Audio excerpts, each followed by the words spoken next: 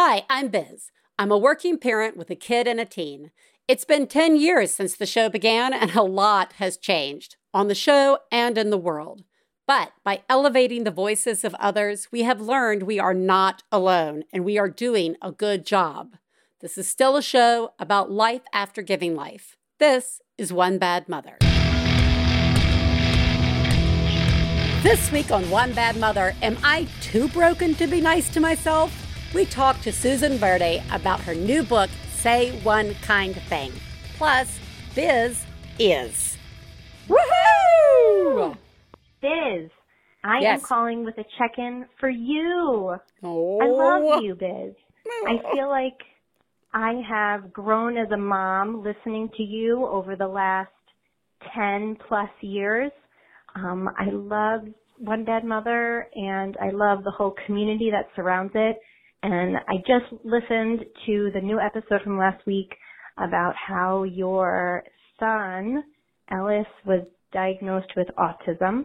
I have a son who was also diagnosed with autism when he was young.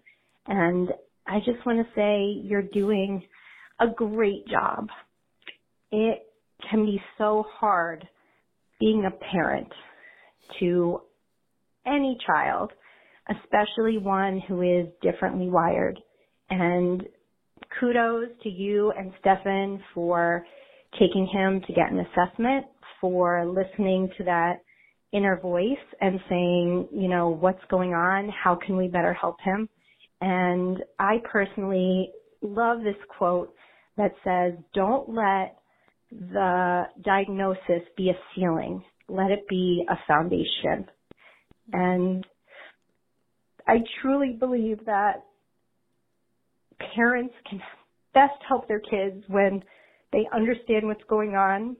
And it's a very emotional journey, but kudos to you for getting the diagnosis. And I hope that through all of the emotions and confusion that you are able to better support him in the ways that he needs support. And you're just doing a great job. And I love you. Bye. Okay, now I am going to be very upset. Thank you. First of all, you're doing a very good job, and I really appreciate the call. You're right. There's a lot of emotional navigation happening, and I think so many of you out there can appreciate and relate to trying to parent the best you can under duress. And I am also very thankful and love the community that surrounds One Bad Mother. And I am glad that you are all there because it helps me not feel so alone. So thank you. Really, I do appreciate the check-in for me. I am very happy. Like you said, I really like the quote too, that the diagnosis is a foundation, not an emotion. That is very helpful. And I think very applicable to a lot of different diagnoses. So that is helpful because everything else is the emotion, it feels like. So you are doing such a good job, and I appreciate you calling. I am doing a good job. I'm doing a good job. I'm doing a good job. And it's important to tell myself that right now so that I believe it. And I think that's actually going to tie in really nicely to what we're going to talk about today with our guest, Susan Verde, who has written a memoir entitled Say One Kind Thing, Lessons in Acceptance, Love, and Letting Go. And yes, I do ask her if one can be too broken and tired to tolerate this book. So stick around. We'll be right back with that. We have a Jumbotron. Boo, boo, boo, boo, boo, boo, boo, boo. Everyone, this is a Jumbotron message from Cinnamon with an S. Hi, everyone. Cinnamon Chameleon here. I'm an author of sometimes cutesy, sometimes trashy sci-fi, fantasy, and contemporary romance.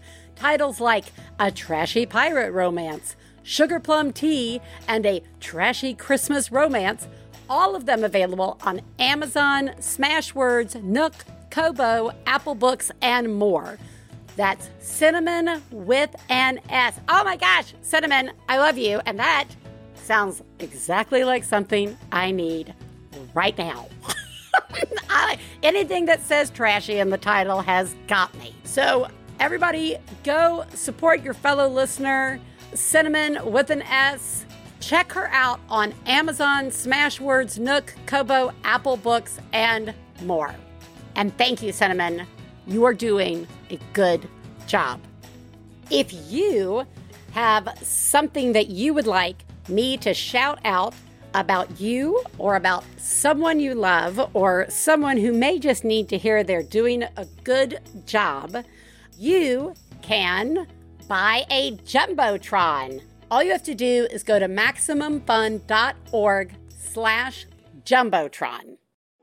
Please take a moment to remember, if you're friends of the hosts of One Bad Mother, you should assume that when we talk about other moms, we're talking about you. If you are married to the host of One Bad Mother, we definitely are talking about you. Nothing we say constitutes professional parenting advice. Biz and Teresa's children are brilliant, lovely, and exceedingly extraordinary. Nothing said on this podcast about them implies otherwise. Everybody, I am... While tired, I am still very excited to be speaking with Susan Verde. Man, could this not have been timed more perfectly? Susan grew up in the heart of Greenwich Village in New York City. As a kid, she kept a piece of chalk in her pocket for spontaneous hopscotch. I absolutely love that. And her skate key around her neck, ready for the next adventure. She found inspiration everywhere and loved to write all about it. And now she lives by the sea in East Hampton, New York, where she writes books for readers of all ages, including the #1 New York Times best-selling I Am series, and teaches kids yoga and social emotional awareness. And her new book that is coming out, a memoir, I'm going to say the title correctly, Say One Kind Thing, Lessons in Acceptance, Love, and Letting Go. Welcome, Susan. Thank you. I'm very excited to be here, and I will try not to overstimulate your brain that's very tired right now, but no promises. It could help. It could help. I want to start by asking, who lives in your house? Who lives in my house? Well, I will start with the creatures that are in front of me. I have a dog, Gizmo, and I have a hairless cat, Dakota. And I have a cat with hair. I know it's all too much. Oliver. And I have a tarantula named Cuddles. So those are all my non-humans. And then I have a child, a 17-year-old that lives with me. And actually, I've changed their name in the book. So I'm not sure. It's so interesting to talk about them. I'm not sure if I should keep the name that I changed it to, or it's very, it's a lot in the brain, but they are living with me. And then I do have 2 other children, but they're off in college. So they live with me on and off. And that's who's in my house. I'm kind of like, who cares about your children? Tell me about the hairless cat. My God, he's the best. He is the best. He's an alien. Yeah. I think he's an alien who's sort of sent here in cat form, but isn't really doing a very good job of being a cat. So he's, I don't know what he is, a little roasted chicken or something. Oh, God. It's weird. Is it weird to touch them? It is a little weird. You kind of have to massage them instead of petting them. It's a whole thing. I gotta ask. I mean, because you got a dog, and you've got a hair-full dog and another cat that has hair. So I'm discounting the allergies at this point. How did you then get a hairless one in your house? Well, the 2 with hair, so they are supposedly their breeds are the most sort of non-allergy, but who knows? And I don't know. My son asked for a hairless cat, and I put up a lot of resistance, and then finally I just gave in, and it's here. Was your child disappointed, or did they like, because my kids ask for like a lot of things, and I am like happy to indulge, especially when it comes to animals. However, there's some animals I've just said no because it's going to fall to me. I'm looking at you and a tarantula right now, but I am wondering. I could see my kid Ellis being like, "Oh yeah, I want a hairless cat," and then I'd be like, "Ugh." And then finally I'd be like, "Okay, I can love things," and I would bring the hairless cat, and then Ellis would be like, "That is the grossest thing I've ever seen." There was that risk. Yeah. No, everybody in the house is in love with this cat. He's just like the funniest, cutest, silliest thing. So, no, everyone fell in love with him. The tarantula. He's pretty low maintenance, though. So, whatever it is. Is the tarantula like a kid is now in college and now you have a tarantula? Yeah, I am the proud owner of a tarantula. He really does. He doesn't require that much. Just crickets, water, hello, goodbye. Circle of life. All right. I want to, because even just the idea of the hairless cat makes me think of the title of your book, just like letting go, love and acceptance.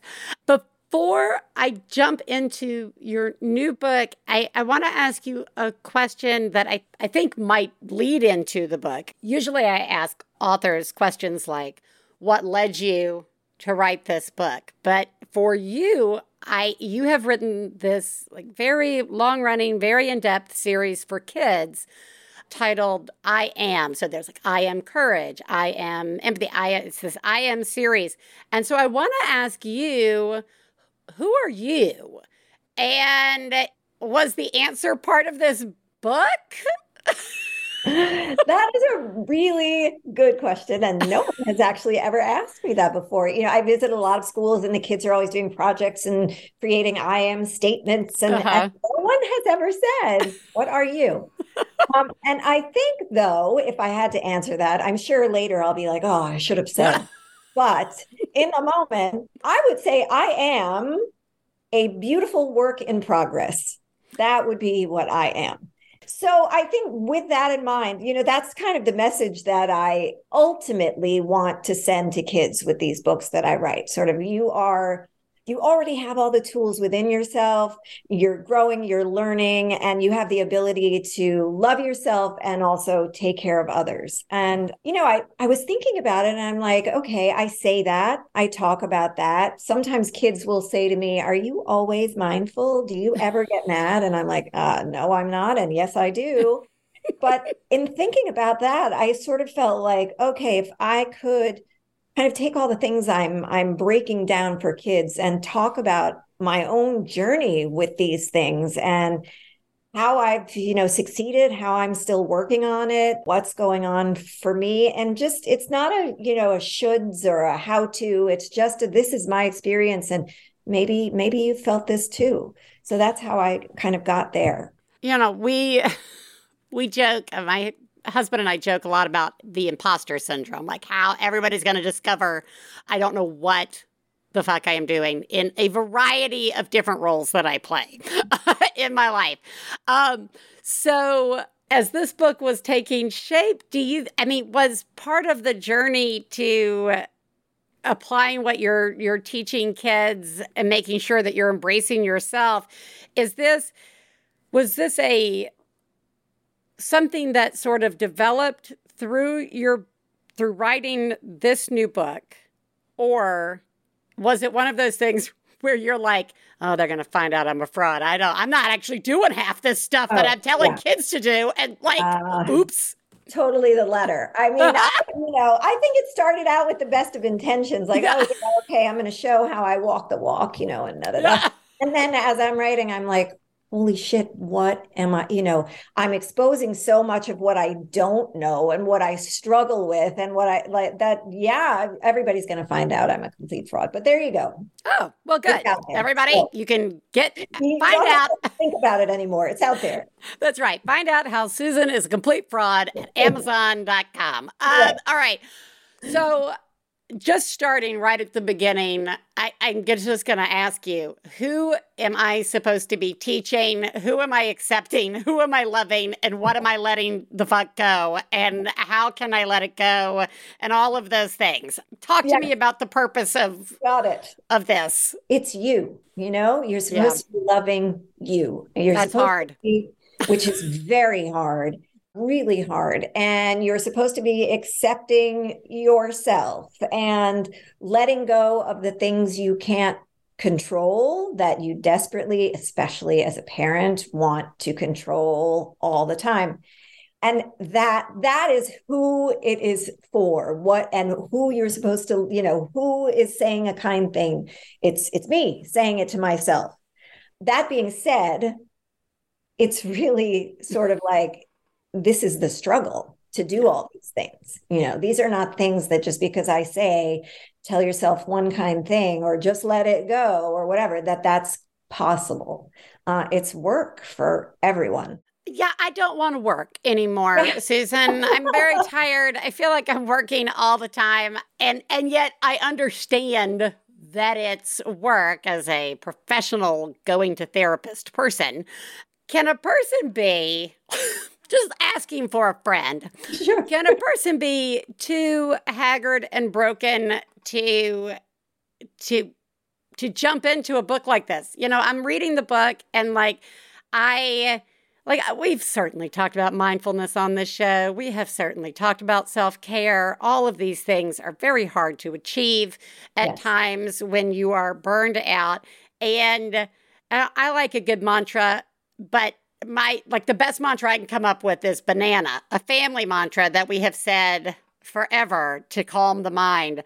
But tell me, how can a reader step into this in a kind way? How can you advise me to come into this book in a way that doesn't make me go like, I've heard this before. Right. And I'm assuming that was part of your journey as well for yourself. Yeah. I mean, first of all, mindfulness and self-care, as much as those, words are in our vernacular and whatever, they can be super triggering because it's kind of like, screw you.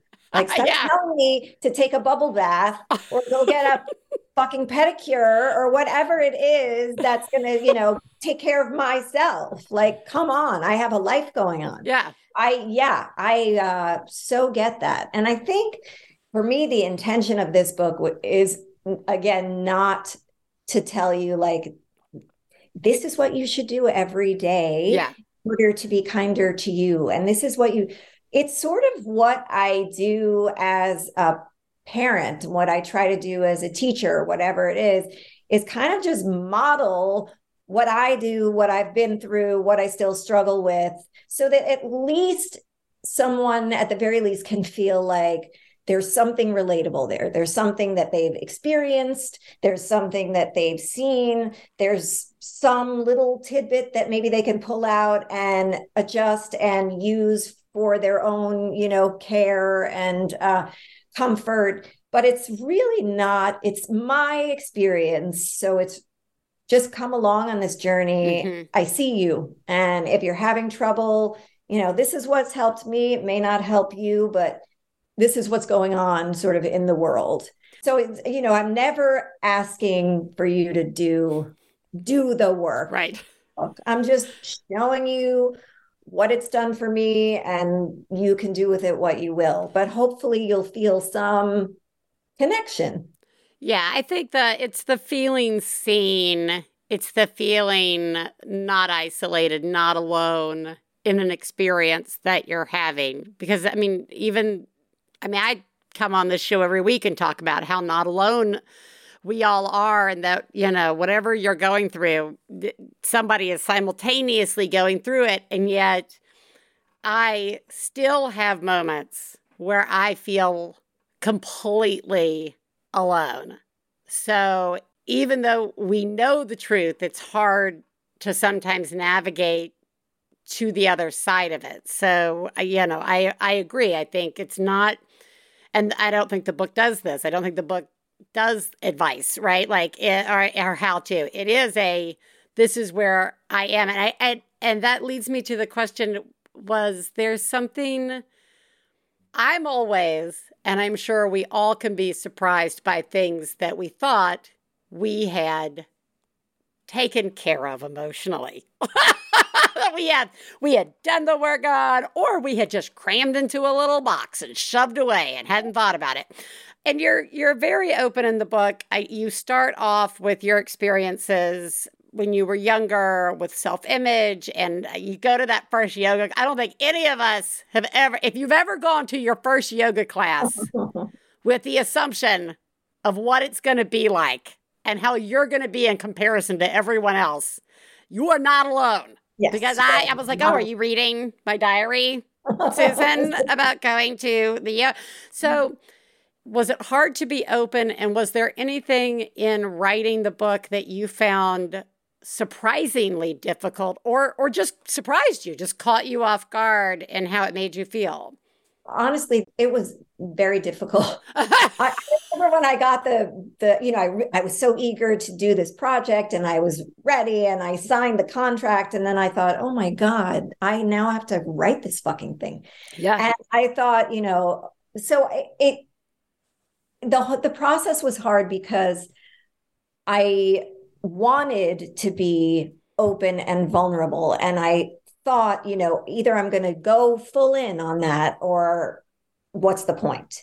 So there were definitely moments along the way where I would stop and say, oh my God, I can't believe I just shared that. And and it's easier to think of a bunch of strangers reading it than people I know. Right. And, things like that, like, oh my gosh, maybe they think I hold it together, but really I'm a mess, know?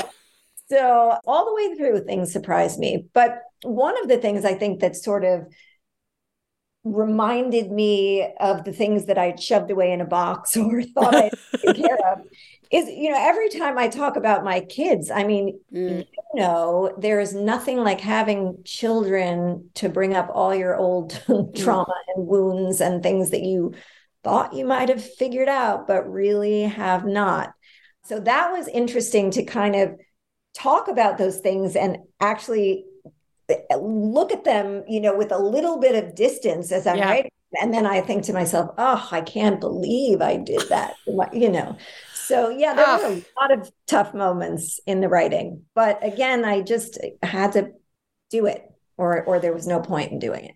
Yeah, but I think that's really fair. I mean, you can have a kid in your house for less than a year and already second guess or think about a choice you made and was that the right choice or is that me? I mean, I remember the first time I saw a kid being a jerk and I just, not only my kid being a jerk, but the first time I also saw another kid being a jerk. And I remember being it just brought up all the stuff of, what do I do? Do I step in? Do I try and control this? How do I fix this? And then no one seemed to, everything just rolled off everybody except for me. Interesting. Right. No, I get that. Actually, there's a part of the book, I think, when I talk about a kid being mean to my child and how I just I know. Go away, how dare you? And then, no, you're ugly. No, you are. No, you are. That's right. It was on the playground that happened for a year. Yeah. Why doesn't your kid? What was it? It was something like, what was it? It was, why doesn't your kid? Oh, because my son was only, wearing pajamas at this point. Why is your kid wearing pajamas? Yeah. And it was such a nothing question, right? I mean, why wouldn't you ask that? Why? Yeah. And I was like, all this stuff in my brain about, why are you judging my child? And is he going to feel insecure? And how am I going to interrupt this? And for my son, he was like, whatever. Yeah. And then it later came and said, why did you answer that question for me? I answer it. Yeah. And I'm reading that and I was like, oh no, it's go. Don't do it, Susan. Because we've all done it, right? We've all stepped right in it. And, and as they get older, all you're getting is more time to reflect and, pick on yourself. Right. So how do you, okay, I'm going to ask you like a really, it's not a dumb question. It's a very simple question that I don't know if there is an answer to, but I kind of want to wrap up on it. And it's how, and maybe it's just how did you, I'm paying attention to the language that you're using, and you're using very kind language for yourself. Like when I asked, so who are you? You know, I am a beautiful work in progress. Like I heard the word beautiful, and I think that how does one start saying nice things to themselves and keep it up consistently? It's not a dumb question, and it is a hard one to answer. And it's interesting because I remember when I was in the process of getting a divorce, and we went to therapy, and the therapist said, well, I want you both to speak nicely to each other, even if you don't mean it. Just fake it till you make it. And and I was like, that is never going to work. And it did not work. And, it's pretty clear when you don't mean it. Yeah. But as far as being kind to yourself, it's sort of that kind of same idea, just starting somewhere with something. Like I could have said I'm a work in progress, and I intentionally threw in that beautiful just for me to remind myself that, like, this is how I want to see myself. I don't mean that I'm like a beauty queen, but just like insides as, this is how I want to view myself. So if I want to see myself that way, I'm going to throw that word in there, because words over time do, make a difference, make a dent. So in that case, if you're going to fake it till you make it, it could work. But there will be times when you think you are being so nice to yourself, and then you are not. Yeah. And so just kind of going into it, knowing that, okay, I'm going to do this. I'm going to try when I can to remember these nice things. Or if I'm in front of my kids, not to call myself a jerk or, stuff like that. And then it becomes a little more natural, but also knowing that, at some point you're going to screw the whole thing up and start again. And that's okay. Yeah. No, I liked the, don't say that you're a jerk in front of your kids. I had a friend, I know I've shared the story, and listeners have probably heard it 8 million times because I am now my mother. But I can remember I was talking to, I had, one of my really good friends, we'd be talking on the phone, having conversations or out at lunch. And eventually they just said, you keep calling yourself an asshole. Stop it. And I hadn't even been aware that had become such a habit for me to dismiss myself and be like, I'm sorry, I'm being such an asshole about that, right? And I wasn't most of the time, though maybe I was. Doesn't matter. I don't need to be calling myself that, right? Like people can say that in the privacy of their own homes to each other. Yeah. I don't need to do it. But it was such a snap to moment. Yeah, of course. And it was as simple as not saying. I mean, I think sometimes it's the not saying something is also really helpful. Absolutely. I think that's just as powerful. If you can refrain from saying that really mean thing to yourself, you don't have to replace it with something perfectly beautiful and kind. Just let that part of it go, right? Don't say that. Yeah, don't call yourself an asshole. And now as the kids are older, they can call me out on those things. When they were younger, and if I was doing that, they didn't have the words, they didn't understand or whatever. But now if I say oh, I'm such a fucking asshole, they're like, Mom, don't say that to yourself. You made a mistake, no big deal, whatever, which is really nice. Yeah. To that point, but also kind of annoying, when they're like, you're not being very mindful. And you're like, oh my God, please stop judging me. But, Yay for children. They're the best, though. They are 90s sometimes % of the time the best. Depends on the day. Susan, thank you for joining me. Thank you for writing this book as well as the whole series. Everybody, we're going to link you up to where you can find out about the I Am series, which is such a great book for children as well, as well as for you, adults. That just because it's in the children's section does not mean it's only for children. How many times have I had to say that? As well as Say One Kind Thing, Lessons in Acceptance, Love, and Letting Go. For yourself, everybody. Go get that for you. Thank you so much for joining us. Thank you so much for having me on. I love this podcast and I love what you talk about. And, I'm right there with you. So excellent. Thank you.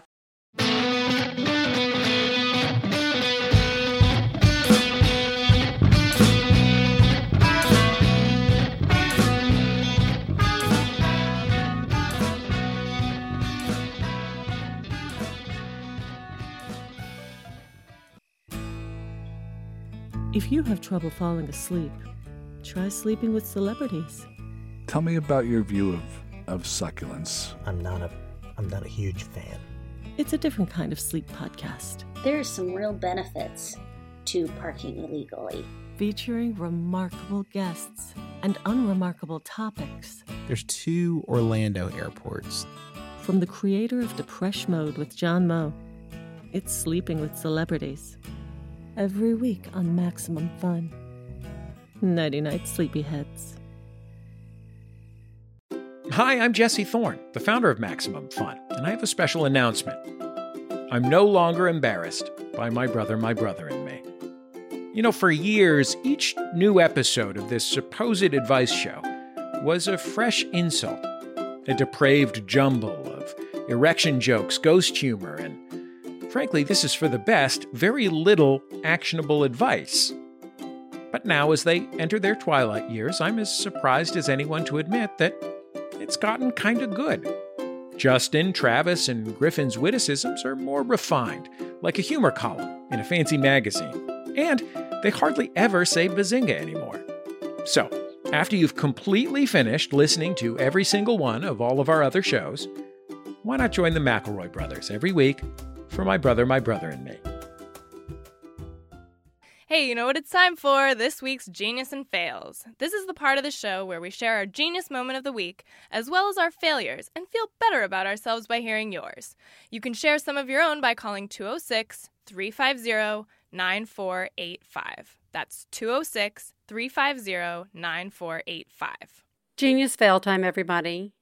Wow. Oh my God. Oh my God. I saw what you did. Oh my God. I'm paying attention. Wow. You, Mom, are a genius. Oh my God, that's fucking genius. All right, here's my genius. So I had a parent from school who's also a listener reach out and check in with me, given everything that's kind of going on. And she said, I can make you pies. And I said, yes, I will take your pies. And about a week and a half later, pies arrived. I honestly, I got to assume she made these pies from scratch.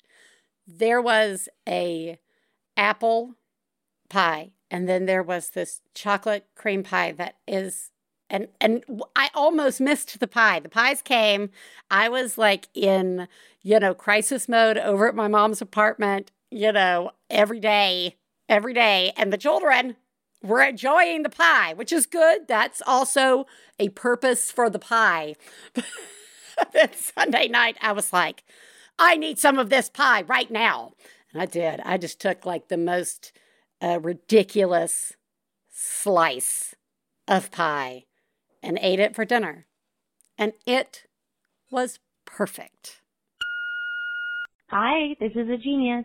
My 1.5-year-old is out sick all day, and today I learned her how to say shit and Rihanna. That's great, right? You're doing a good job. Bye. Yes. See?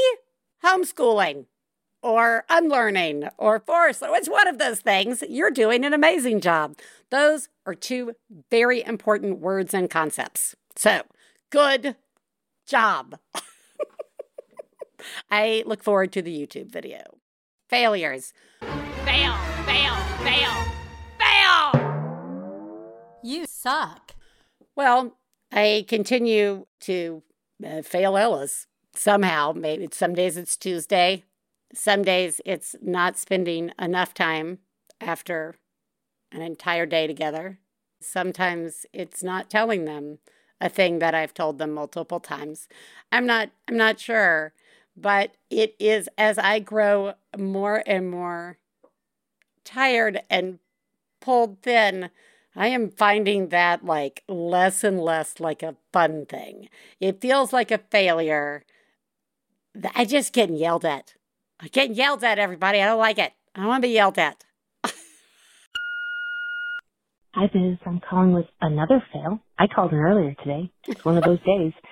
I got a new jigsaw puzzle from my in-laws for Christmas. It's really nice. I finally have been able to start working it. It's like a 750-piece puzzle. I had the edge done. I had most of the middle done. Like really, probably 70% of this puzzle is done. I got to that point before I realized that the entire inside that I had been working inside the edge was upside down. Like, relative to the edge of the puzzle. Anyway, I just successfully turned it by sticking pieces of paper under it, but yeah, that's just how my day's going. Hope yours is better. Thanks for the hotline, Biz. It's really helpful to hear you say I'm doing a good job. You are too. Bye. You are doing a horrible job taking care. Look, as a puzzler myself, I see you, and I know the importance of a puzzle. It is a comfort to have control over something. I'm picking up a piece. I'm not sure where it goes yet. Oh, that's where it goes. It goes with this one. There's no debate. This is where the piece goes. And boom, I did it. I did the thing I needed. Oh, there it is. And it's exactly how I envisioned the picture would be. I think that comfort comes from being a parent, hoping that parenting will be like a jigsaw puzzle. And it's not. So you have this, your failure is thinking that this puzzle was going to be respite from the parenting that you can't control. And then all you did was turn it into a classic parenting situation, right? I'm going to put all these pieces where they're supposed to go. It's exactly right. I have control. I have control. I have made a horrible mistake. I did not have this is not the outcome I thought I was going to have. This is supposed to be nice. It's not. So there, you can't have any fun. How about that? That's your fail. You are the greatest mom I've ever known. I love you, I love you. When I have a problem, I call you on the phone. I love you, I love you. All right, everybody, let's listen to a mom have a breakdown. This is a rant against clothing retailers and how I can't get on their holiday schedule. I don't understand. Somehow, by October 1st, I had already been getting the leftovers for Halloween. Like, what? November, December. Always nuts. Fully expected to have to, pick through leftovers on those by the time I got my act together. But, right now, it's February 2nd. It's Groundhog Day. It was just declared 6 more weeks of winter. And I have an infant who apparently is the religious baby because anything that I thought I had tried to get him for Valentine's Day, nope, does not fit. So I went to a kind of mid-level child's clothing store that also, shares their brands with other clothing stores. You're getting the hint, great. And my 3-year-old also can't keep track of mittens. Can't keep track of mittens to save her life. So I go to this child's clothing store, and, hey, do you have any mittens? Yeah, I think we put them in the back already. Y'all, it's February 2nd. I know it's the South, but, it's still cold, and my kid still has cold hands right now, and she's still 3, so it's already a crapshoot if these mittens are even going to make it to the end of this winter.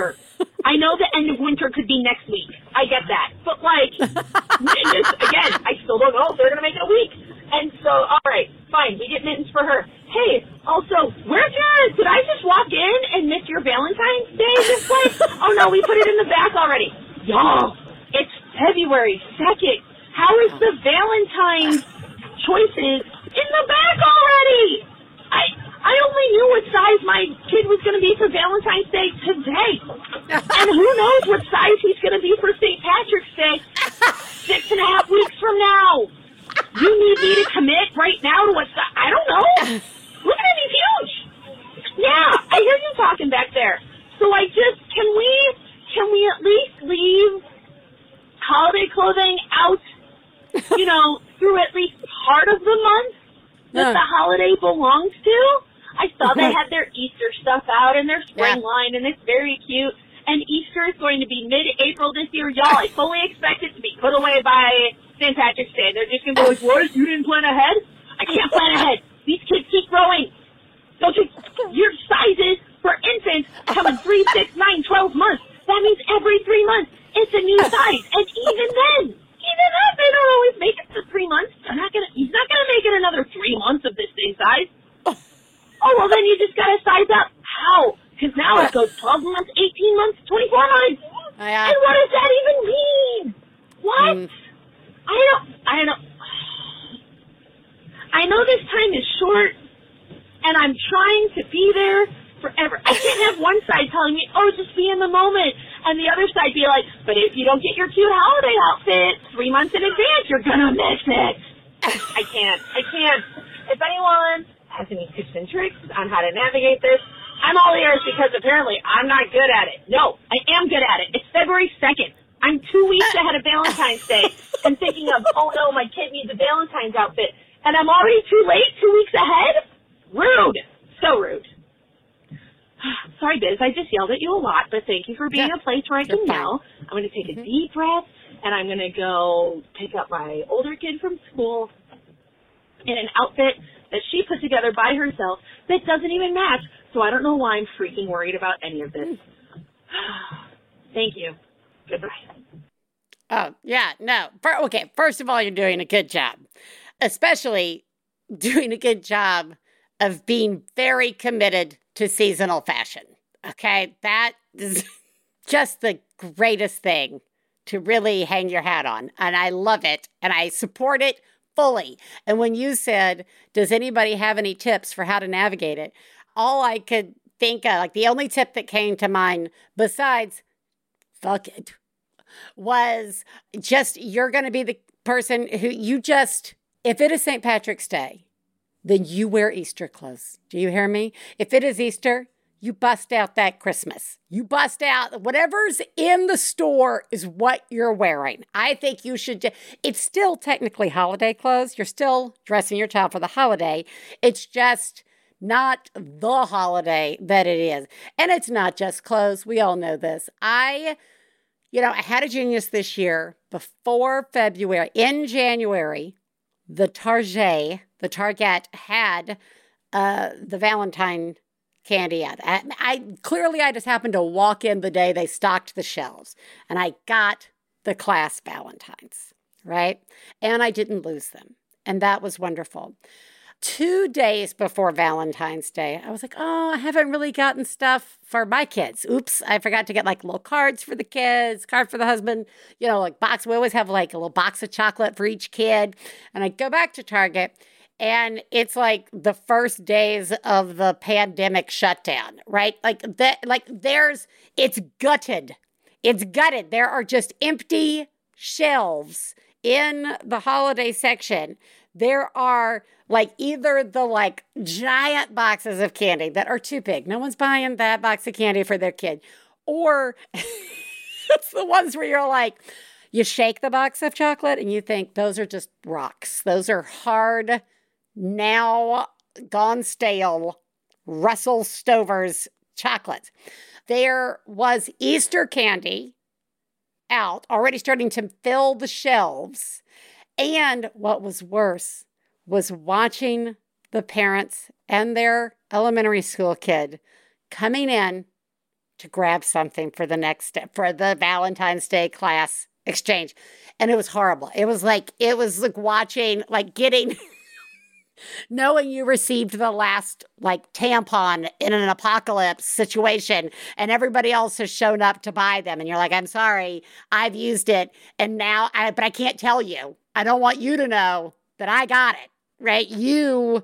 I have to watch you realize that you're not going to have things to give to and then you have to watch them go through the decisions of, are we going to go to other stores? Are we going to go home and make it by hand?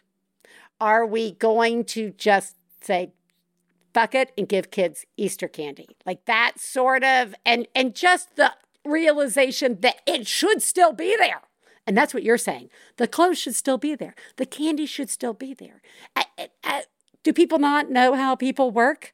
If you're selling something to people who have children in their house, you need to have it available as long as possible because no one's coming early for it. All right?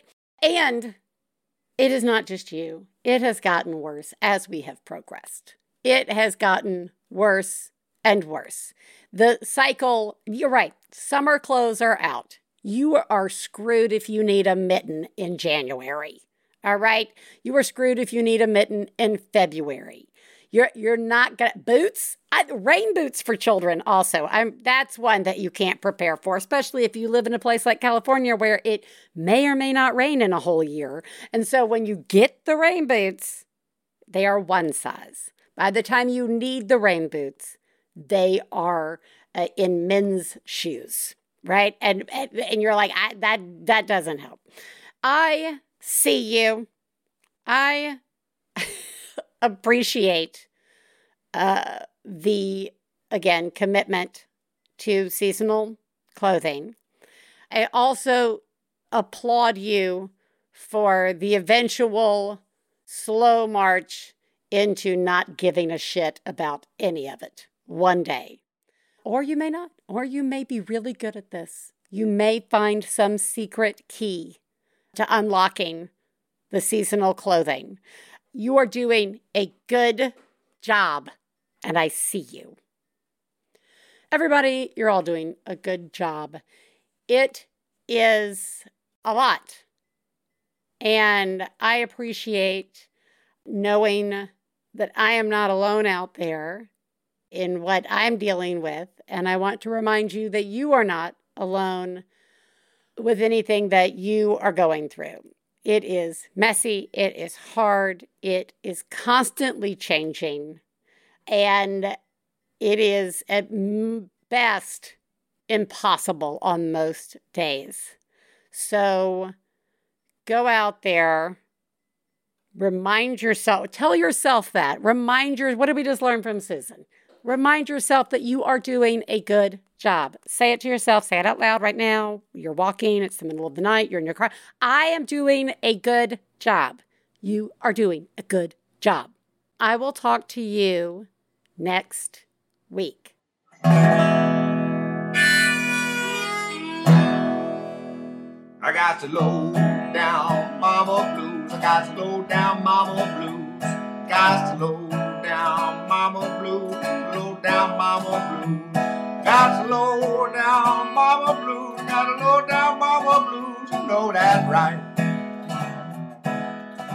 We'd like to thank Max Fun, our producer, Gabe Mara, my husband, Stephen Lawrence, our perfect children who provide us with inspiration to say all these horrible things, and of course, you, our listeners. To find out more about the songs you heard on today's podcast and more about the show, please go to MaximumFun.org/OneBadMother. For information about live shows, our book, and press, please check out OneBadMotherPodcast.com. One Bad Mother is a member of the Maximum Fun family of podcasts. To support the show, go to MaximumFun.org/join. Well, Daddy, baby, fussing fight, got low down mama blue. Oh, said Daddy, baby, fussing fight, got low down mama blue. MaximumFun.org. Comedy and culture. Artist owned, audience supported.